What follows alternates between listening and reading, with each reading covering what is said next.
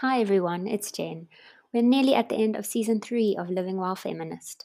I'm really chuffed to have gotten this far, and I've really enjoyed speaking with every single guest on the podcast. At the end of every episode, I've asked a feminist to recommend a book or books that has inspired their feminism. I thought it would be good if at this point we could do a quick recap of all 28 feminists and the books they've recommended. So thank you so much for listening so far. Please rate, review, and subscribe to the podcast so that other podcast listeners can find it.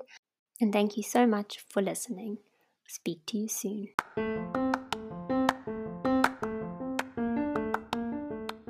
Hello, and welcome to Living While Feminist.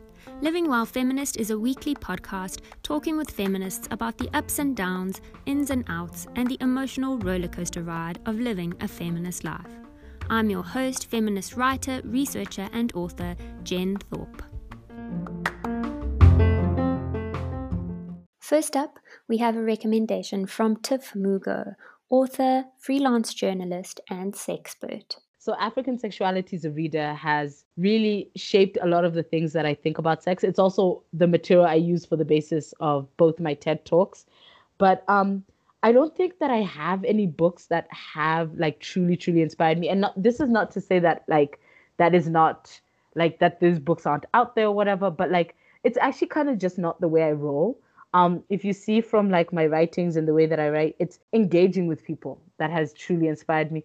Oh my gosh, I sound like such a douche right now. I'm just drawing from the world. But yeah, that's actually true. I am literally just drawing from the world. And I find that because I also get very distracted very easily, learning from books is not always the best. I'm not the best at book learning, but African Sexuality as a Reader is really, really great if you want a very brief, very powerful snapshot of sexuality and sex on the continent, because it has some powerful essays. It was edited and compiled by Sylvia Tamale, who is a titan, a whole head wrap wearing titan. It has works from Zetu and Chimamanda, and it does a whole thing, and I've loved it. But over the years, it's actually just engaging with people, meeting people like yourself, like Taleng, Casey Blake, so many randoms who have just been woo, and also all the queers I've met, God bless them, and just yeah, that's basically been it. Our second guest on the podcast was Carla Watson, an educator and activist, and she had this to say about books that have inspired her. Initially, when I heard this question, I was a bit thrown by which book. You're asking someone who reads to choose a book. And once I quietened that resistance, I found that The Handmaid's Tale by Margaret Atwood was the one that was so disturbingly accurate. I mean, that's quite an extreme statement, but there were pockets and elements of it that was so entirely accurate, that stirred so much crossness within me, that I couldn't watch when it became a series. I couldn't watch it. I think I watched one episode and I said, oh no, I cannot have a picture in my head of the feelings that I feel. It's too much. And the content of that book, at least how she portrays it, really invites a lens of curiosity onto your own life in a way that is quite intimate. And I shared the book with a male friend, and he was thrown. He had so many questions, is this what? It must be fiction, it can't be real. And then when we started to unpack a little bit of the historical relevance of the text, he was just as angry as I was. And then again, I guess that was one of the starts of my journey to being comfortable with being cross and impatient and angry at things that just don't make sense. Or rather, in my book, they shouldn't make sense as they are. Our third guest was poet and writer Kerry Hamilton. She had the following book recommendations to give after spending months immersed in feminist literature for her PhD. Okay, so there's three I think that are very important. One is Rebecca Solnit's The Mother of All Questions. The other one is Shami Chakrabarty's Book of Women, which for me, the stats and the history that she goes into about women, just a very important book. And then Laurie Penny's book called Meat Market, which is about being a woman, it's female flesh under capitalism. And I think it's very important to see that. It comes back to what we were talking earlier on about image, and that our economy revolves around women buying makeup and having their hair done and all of those things. So yeah, those three. And now here's Shari Maluleke, student and feminist writer. Ooh, too many. But the first book that came to mind was A Thousand Splendid Suns. Yo, that book is too much. And to be honest, I didn't expect it to be as relatable as it was. Obviously, because the context is very different, but it's one of the most beautiful stories I have truly ever read. Because it just talks about the importance of the companionship between women, especially in very toxic and tough situations.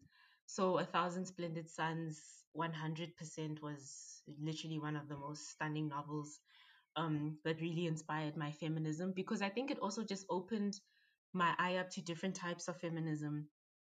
That women in Afghanistan, which where the book is based, are fighting different battles than women in South Africa, and it's the same that women in America are fighting different battles to women in Brazil or something.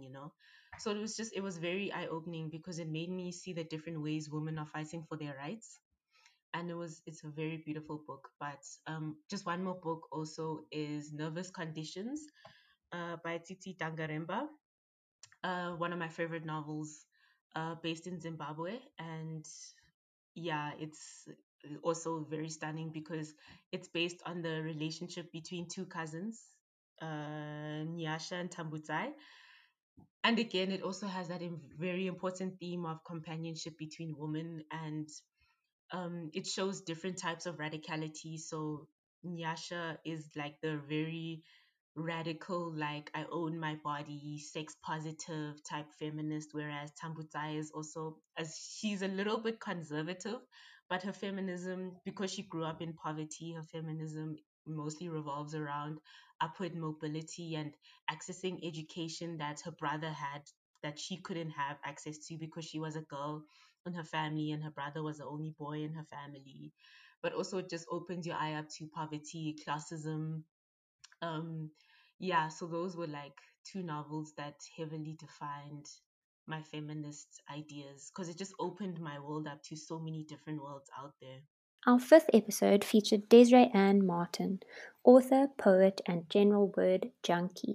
When I was a child, it was definitely Little Woman by Louisa May Alcott, because I just wanted to be Jo so badly. Later on, as I developed a passion for writing, it was A Room of One's Own by Virginia Woolf, which looked at the established literary criticism at the time that female writers were inferior to their male counterparts. And I'm also obsessed with Anaïs Nin. So Henry and June, and actually everything that she's written would definitely feature. I was lucky enough to talk in episode 6 with Karen Shimker, an award-winning poet, award-winning translator, and freelance journalist at large. Okay, first of all, the most important one is I remember Pippi Longstocking being my feminist, independent, unafraid, wonderful, embodied little feminist that she's all I wanted to be. And for a long time, Pippi was also my username in a particular forum because I just love her so much. But probably the one that had a big influence on me when I was young was The Woman's Room. So it is a novel. The writer's name is Marilyn French. And it really is just about women in the 50s. It sounds so old-fashioned now, but how she gets married, has children, and then ends up doing something better. And it was the first time that I had my imagination stimulated in a way about what my possible options could be for my future as an adult. And then all the others were there. They're all here. The Female Eunuch, Woman in Love by Sherhite. Fiona Giles wrote a fantastic book called Fresh Milk, which is on breastfeeding. The Vagina Monologues by Eve Ensler. But it doesn't matter what I read. It just matters that one reads. Really, I can't. There's no. I mean, these are so old. It's not. This is not going to help any young feminist from now. Really, it doesn't matter what I read. But the only thing that matters is just reading. Reading is just the greatest pleasure and the source of everything. I had the pleasure of talking with Aisha Dadi Patel about her recommendations of a book you should read. Well, feminism is compiled by Jen Thorpe, of course. But you know what? There are so many books I've read, fiction and non-fiction, along the way, which have guided me kind of to the person that I am. Definitely, like I say again, I know it's an essay and not a book, but Leila Abulugad's stuff is just phenomenal. So she actually wrote an essay called "Do Muslim Women Need Saving," which then got turned into a book. But even if you just read the essay, that will tell you all that you need to know. Edward Said's Orientalism, something that changed my life, and I don't even mean that in the dramatic sense that young people like myself sometimes do.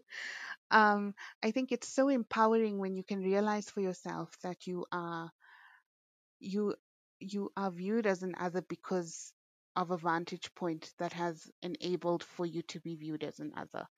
And so it's very empowering to be able to realize that there are multiple vantage points and that you need to be always be questioning vantage points. Next up, here's Professor Srila Roy, Associate Professor of Sociology. Oh, yeah.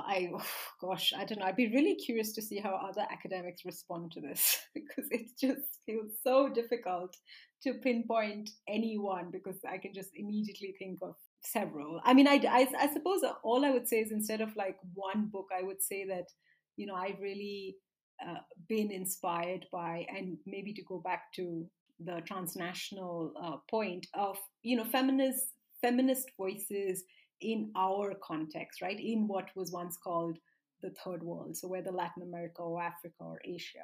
And for me, those voices have always been intersectional. And I think it's a good way that you put it, Jen. It's kind of like no one thought of it as being intersectional, but it always was, right? And so, yeah, I suppose just to really not answer your question, but to say it's really been, and not just, and these are by no means just academics, like poets or writers, fiction, but all of it has been from, the former third world. In our most listened to episode so far, I spoke with Owetu Makatini, entrepreneur, writer, and womanist. She had this to say about books. I don't know if it helped me in my feminist journey, but The Bluest Eye. I read that and it was a sip of McDonald's Sprite. I was just like, oh my word. It's just to have Black writing that was Black and that centered Black people and Blackness. I was shook. So I would say that it contributed to my feminist journey because feminism or womanism to me is just a return to self, being able to see yourself and look at yourself. So I would say The Bluest Eye for me really fiction, just like Black fiction, really just made me go, yes, there is an alternative. And that understanding of that there is something else and it's written about and it's celebrated means that I'm not wrong. What does that mean now for myself? Then I went into the understanding of like, oh, I'm tethered in these ways because I'm a woman, sharp. I'm tethered in these ways because I'm Black, sharp. So I would say Black fiction by Black queer authors is what made me the version of myself that I am right now. In our last episode of Season 1, I spoke with Helen Moffat, writer, award-winning poet, and editor extraordinaire. A recent book that didn't so much inspire my feminism, because my feminism was inspired 30 years ago or 40 years ago, but a book that gave me the strength and the courage to keep on going is Pumla Dineo-Xola's Rape, a South African Nightmare. It sounds like a terrible title. It looks a terrifying and intimidating book, but she writes with such grace and sparkle and determination to take an absolutely awful and persistent and poisonous social problem that affects every single woman and probably every single man in this country. And she just is so solution oriented, and her analysis is just so skillful, and then it kind of made me feel, I know it sounds weird, a book on rape made me feel hopeful that we could eventually crack this demon, that we could crack this problem, we could solve this problem.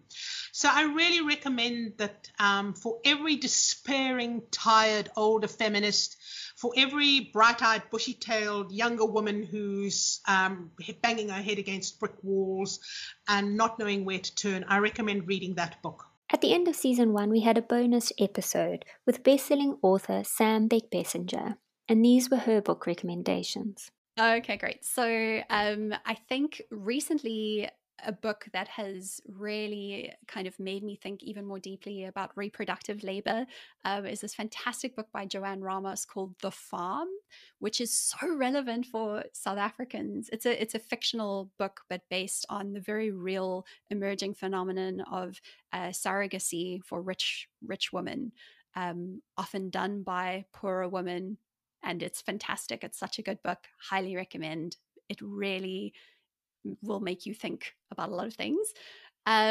Financial books. There's a book by Vicki Robinson called Your Money or Your Life. It's an old book now. I think it was published in the early 90s. But it's so, I love it because it's not about the nuts and bolts of investing in different types of assets. It's about the emotional relationship that we have with money and the stuff that we were talking about. It's about recognizing that all the money you will earn over your whole lifetime is limited. So it's really important to be choiceful about what you're going to spend that money on. So it's great. Highly recommend. We started season 2 talking with writer Relebone Riranzu e Africa. I guess definitely Nervous Condition. Oh, everything that Toni Morrison has written, but especially The Bluest Eye. I think the first time that I read that, I was repelled, and I actually remember writing in my diary at the time, because I've kept a diary for so long. I actually remember writing, I'm never gonna read books by this woman because she's this, that, and the other, But I kept going back, like some kind of voodoo. I just kept going back because there was something about it that rang true to me, and that I understood that this book is challenging me.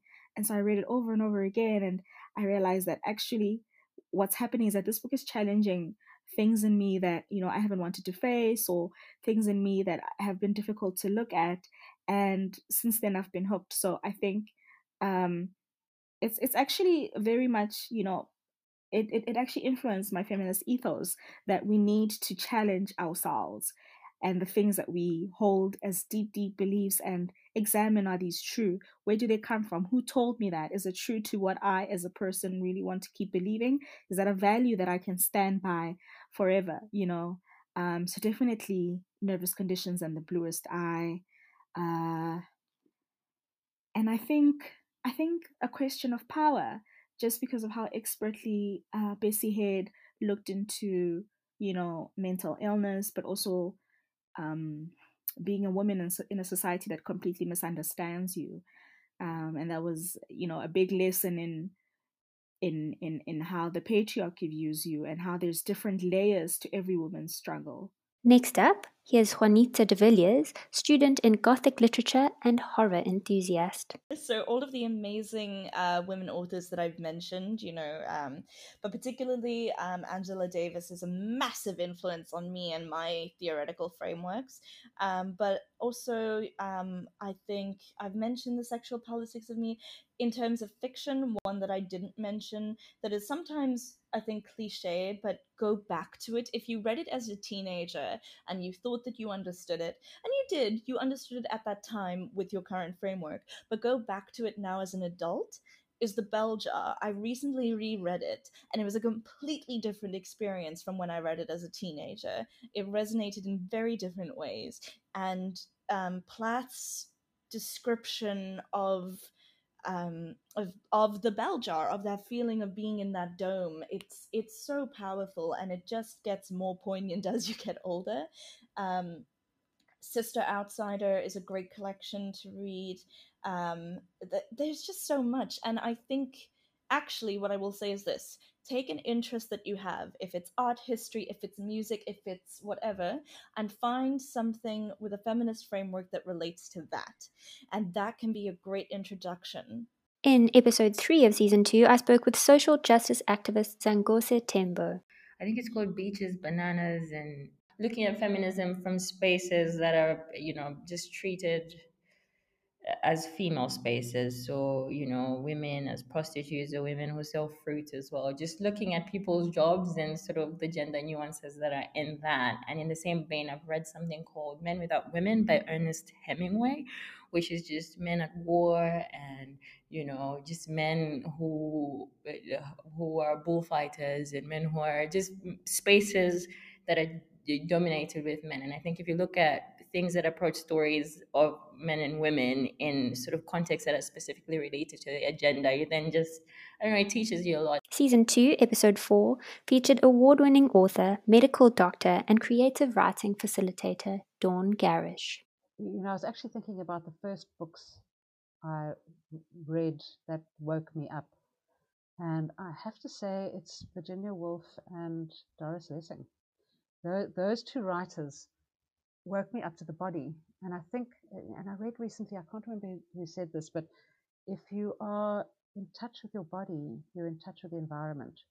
Because it's our animal bodies that we have so ignored and so abused, actually, very often. Our culture encourages us to ignore our bodies and treat them badly, actually. So it's the only home we have, actually, until we die, that and the earth. So I'm interested in that thing of how do we wake up to our bodies in a way that is respectful and curious and paying attention to what the body needs, what the body, this beautiful animal body, what do we do, How do we live through this body? So those are the two writers that woke me up long ago. I recently reread A Room of One's Own of Virginia Woolf, and I have to say it's just fantastic. Next up is full-time feminist and activist writer Della Kuala. I guess the book that inspired my feminism, I've talked a little bit or quite a lot about earlier on, but I'll say more. I guess the overall book is Sister Outsider, but the essay I think that I have been really drawn to recently has been the uses of the erotic. And what brought me back to that piece was we actually read it as part of my gender studies course last year. But again, I think sometimes you read something years on and it finally sinks in, or you finally have the experiences to understand it. And I think that that's what happened with this essay is the uses of the erotic basically talks about how we have this internal feminine life force within us that can power our creative work or can create meaning in our work, and how the erotic is something that has been, I guess she talks about it, has been demeaned or pornified or just sort of made to be something that's just about sex or sensation, rather than the erotic force being something that can be a part of other parts of our life or create a sense of joy and play and pleasure in other parts of our life. So I'm really just interested in that idea of bringing a sort of feminine, beautiful spiritual power into your work or into your daily life, and having a life that feels playful and creative. And I don't know 100% how to do it yet, but I love that idea. And I love that idea that again, feeling and emotion and a creative force that's often been demeaned, especially in women, is something that is worth celebrating, or is a source of power. So I highly recommend. I next spoke with astronaut, artist, podcaster, and writer Anya Nana Fenter. Whew. Okay, so I have to give a shout out to Caitlin Moran, who I know is sort of she's sort of she's sort of like a everyday feminist, very relatable and has a very broad reach, and maybe isn't always. I know that she has some blind spots, but I truly, truly enjoy her work. And she has been one of those people that I still have friends, like very close friends, who don't necessarily identify as feminists, who say yeah, I agree with feminism, but I'm not going to go out and be a feminist. And being able to give them Caitlin Moran's really accessible, really sort of gentle introductions to ideas around feminism has made a world of difference in terms of those conversations. Say Caitlin Moran's how to be a woman, how to build a girl, how to be famous. I'm a very big fan. Here's M.A. Warden, philosophy lecturer, aspiring writer, and artist. Perhaps another book recommendation that I can provide, especially to those in the audience who enjoy fantasy, is Ursula Le Guin's Tuhanu, the fourth in her Earthsea series. Unfortunately, I feel that to really appreciate the power that book holds, especially as a feminist text, you have had to have read the preceding 3 books in the series. But I think the time and effort that takes is well worth the effort. It's a very rewarding book, and the series has been very influential to me as a writer. Ursula Le Guin takes established fantasy themes and tropes and simultaneously incorporates them but also subverts them in her work. In episode 8 of season 2, I spoke with climate activist Nyoka Naidu. The ones that come to mind, which doesn't necessarily seem like climate change related work, and I don't think all environmental reading actually takes feminism into account, but I really found reading feminist literature like Audre Lorde or Angela Davis, learning about different intersectional movements and what it meant to be a feminist, about advocating for rights, allowed me to then look at, for example, Wangari Maathai, and look at that from a different point of view. And then there were different authors like Jared Diamond, Yuval Noah Harari, that also provided like a more long-term perspective of what decisions right now actually mean. And I think one of the most important books for me was this book it's called Diepsloot by Anton Haber. And I read this quite a long time ago, which talks about the actual area of Diepsloot in Johannesburg. And there was at one point a special area of that was like a wetland that had a specific type of frog that was endangered. And were the people important? Was the frog important? What really needed to happen there? And at the point, and I've read this subsequently since then, because when I started in the environmental movement, I think I started a little bit more radical, that environmental justice was the most important aspect. And it was later on that I realized, through engaging a little bit more with not just writing and reading, but with people, that we make up the fabric of our society. And that sounds like a normal thing to understand, but it was all our decisions have implications.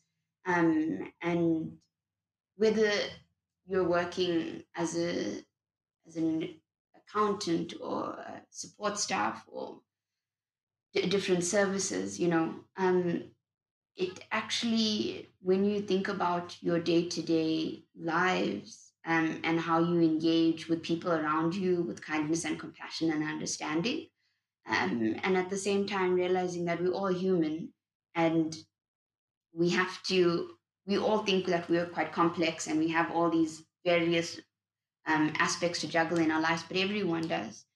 And to understand that and say, well, what is my role and responsibility um, in my community? And how can I best serve when I can serve? And feminism was such a great anthology. But when I read Living Whilst Feminist, uh, it was probably one of my best reads reading South African literature. But then realizing that it wasn't just me that was experiencing some of these aspects. There's so many people that do it, and you don't feel so alone. And I think that's what writing and reading can actually do, is help you articulate yourself and your feelings. Episode 9 of Season 2 featured the fantastic publicist for both Feminism Is and Living While Feminist, as well as many other amazing books, Helene Prinsloo. The Red Tent by Anita Diamond. It's fiction written by a Jewish historian, and it's the story of Dinah in the Bible, the lesser known sister of Joseph, who had his amazing Technicolor Dreamcoat. And there's one line in the Bible that describes her and gives us an idea of who she is, and it's that she was raped and her two of her brothers avenged her death.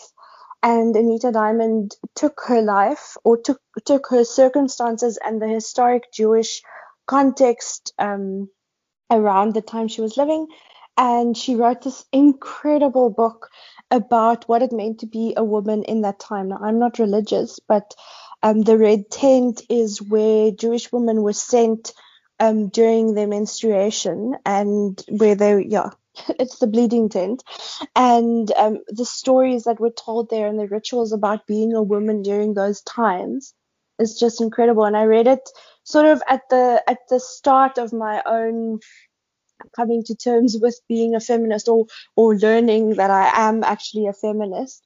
And it really shaped me to know that, hey, behind every woman, and I say woman with an X, behind every woman there's an entire story that the world has suppressed, but it's a story worth telling, and it's a story worth pursuing. In the last episode of Season 2, I spoke with teacher and Deputy Provincial Secretary of the Young Communist League of South Africa in the Western Cape, Naledi Maponopono. For me, it was mostly academic reading, so not necessarily a novel. So, I've been so bad at reading novels since I started university, because the reading gets so much and then you don't even have time to read for leisure. But there was one book I read.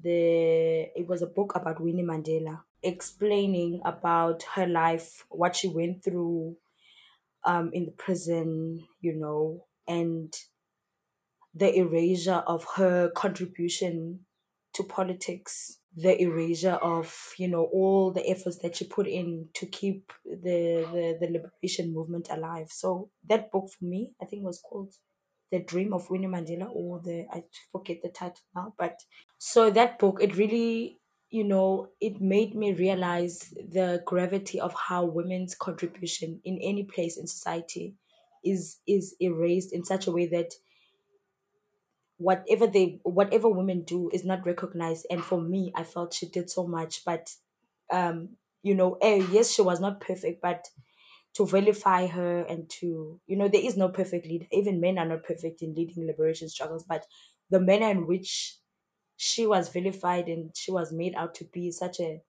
horrible person, when she did so much to contribute to the liberation of this country as a social worker during apartheid, for me, it struck me a lot. And I felt that we need to do more to recognize women in every sphere of society, whether they're political leaders or not, while they are still alive, because now for me it's immaterial that we will say we celebrate her, but she's no longer here to know that we appreciate what she did for us. And now I wasn't even born yet, but I appreciate immensely what she did for me. So that book really opened my eyes, because I didn't really understand what she went through. So as a woman in prison, not having sanitary towels, not being able to see your kids, being taken away from your home.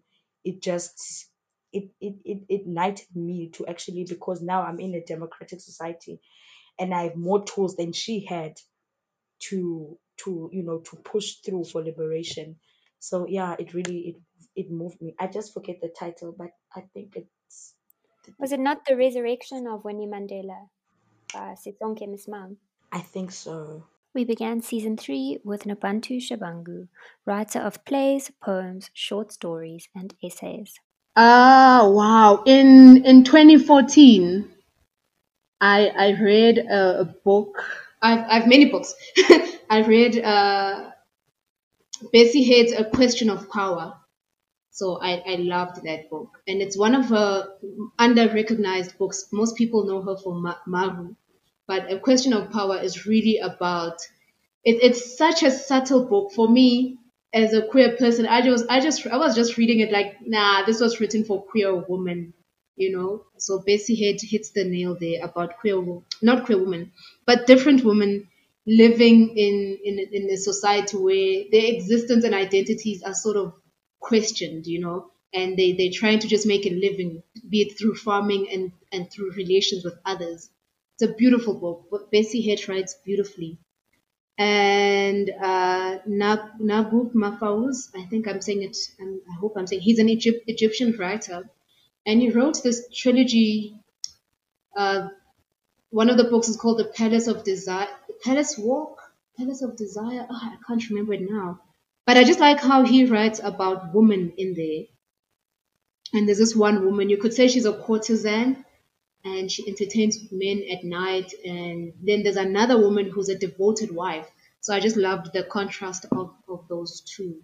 And that really just grew my feminist, my imagination and how to exist as a person, gendered female. Like there is a choice. There is a choice and you can thrive. Next up, here's freelance writer Alice Draper. It's hard to pinpoint just one book, but I think someone who really inspired my feminist thinking growing up was Judy Blume, because, I don't necessarily know if she would identify as, putting her books into a feminist theme, but I grew up reading, I remember picking up her first book from my school library in, grade 3 or 4, and it was Blubber. And then after that, I read all her children's books, young adult books, and she kind of almost raised me through childhood and the things that I never spoke about. I was a very shy child, and things that I never heard being spoken about, which was all the kind of awkwardness about it, the awkwardness of going through puberty and wondering when your period's gonna come, or the awkwardness of being a child, and dealing with so many themes like divorce, and it kind of instilled thinking in me that girls and women should be allowed to be vulnerable and open about things. And I may not have applied this into my life, but the thinking was always there, and I think it was so key to my feminist identity as an adult, what her influence had on me as a child. And then I also keep raving about All About Love by Bell Hooks. And yeah, the book's essentially about loving, but she talks about everything that gets in the way, passive acceptance of lies in our personal and our public lives, and then struggles with self-esteem and self-acceptance that often stem at being shamed. That gets in the way of our authentic selves, and without really truly accepting ourselves, it's really hard to enter any kind of love, whether that's friendship or family or partners. Season 3, Episode 3 featured author, mother, and scientist Anelile Dlamini Kipikrejo. The first book that inspired my feminism is probably the first books of feminist literature that I read were Chimamanda Ngozi Adichie, and she, it was Half of a Yellow Sun, and then it was Purple Hibiscus. The other two, you know, okay. But I'm always around. My fave is definitely Half of a Yellow Sun. And therefore I started listening to her more. Therefore I started understanding things like why listening to things like why should we all be feminist.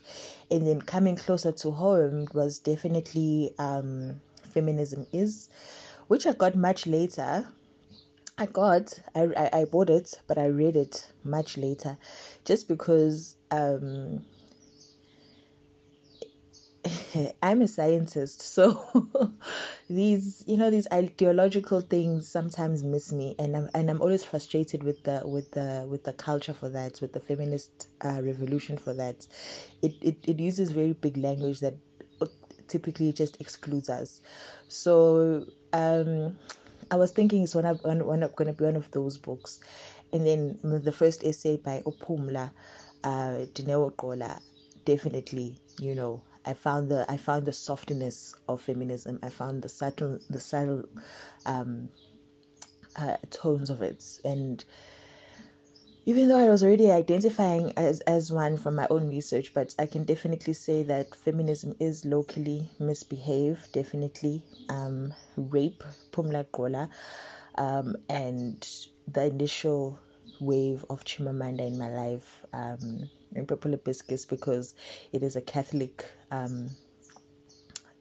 family story, Purple Hibiscus. In fact, I definitely need to read it again. Season 3, Episode 4 features queer researcher, academic, and yogi Jared Thompson. Sarah Ahmed's The Cultural Politics of Emotion. And in there she writes about, she analyzes the way emotions work in media, in society, but she does it through a feminist lens.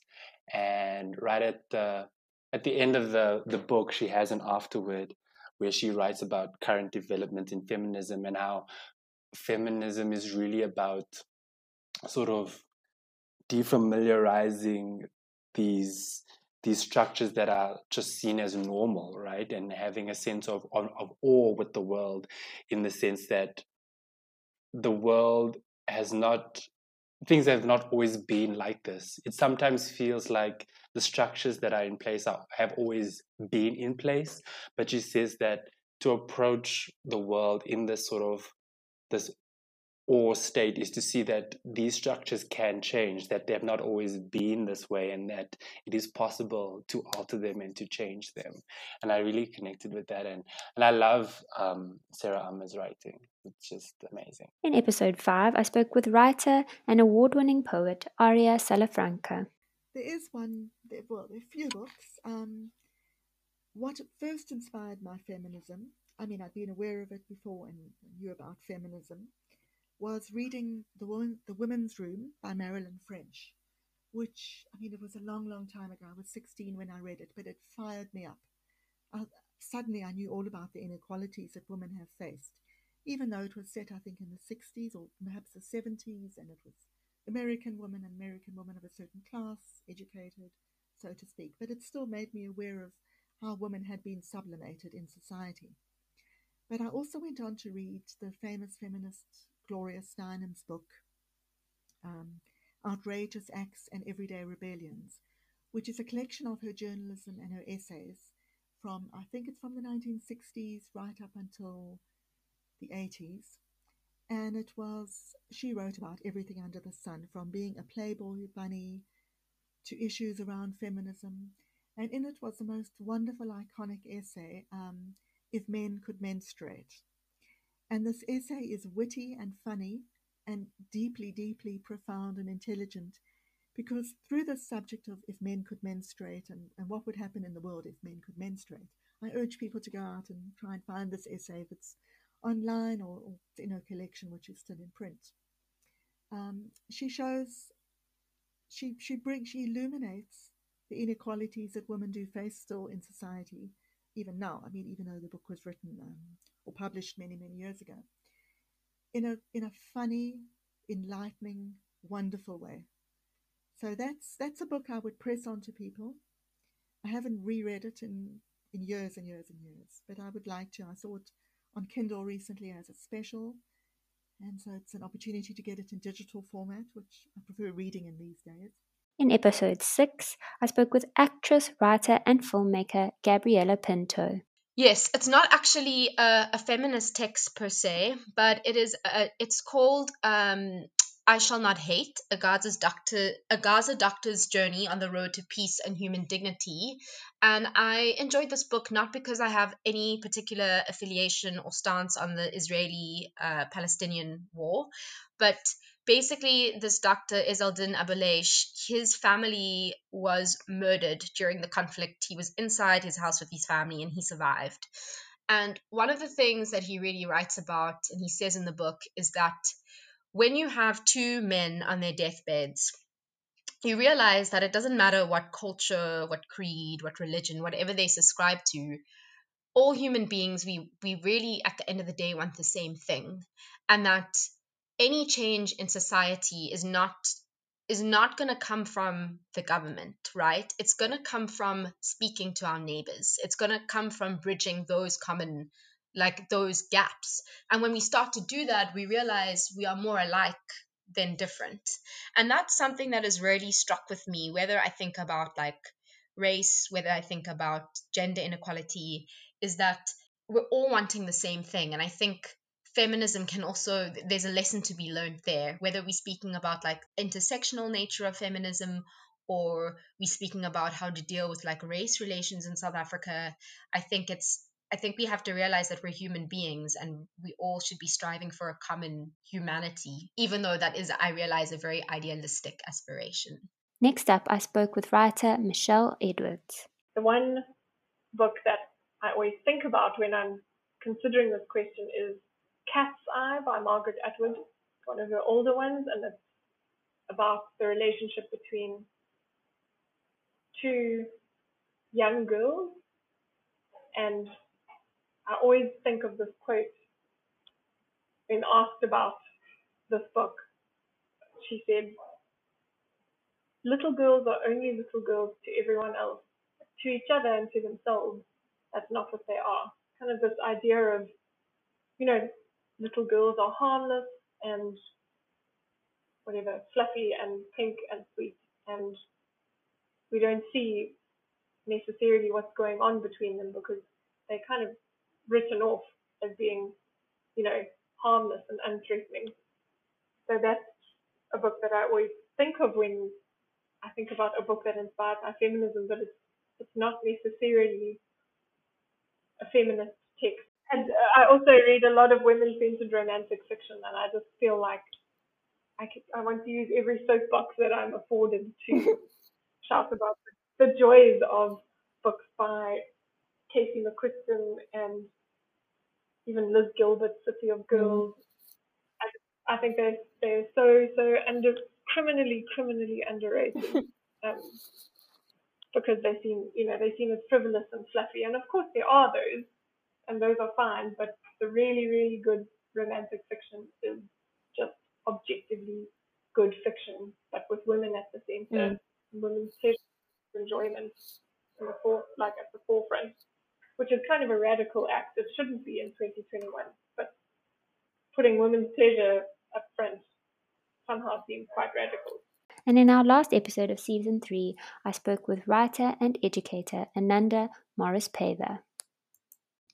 I suppose my feminism is inspired by every book I read, because in a book you see a lot of those narratives play out, particularly if you're reading some of those old classics by, the classic white European male author who's kind of handing down this knowledge about what women want and what women like. I mean, D.H. Lawrence is a classic example. So I think I find those kinds of things very inspiring, because I'm like, this is exactly the sort of discourse. These are exactly the sort of ideas that we need to dismantle. But a book that I loved from an academic perspective was Judith Butler's Gender Trouble. That was fundamental to really looking at how we enact those gender narratives. And then Chris Kraus's I Love Dick, very before its time, kind of the mid-90s when it came out. A lot of the things she's talking about are currently debated now. So yes, those two specifically from a feminist perspective.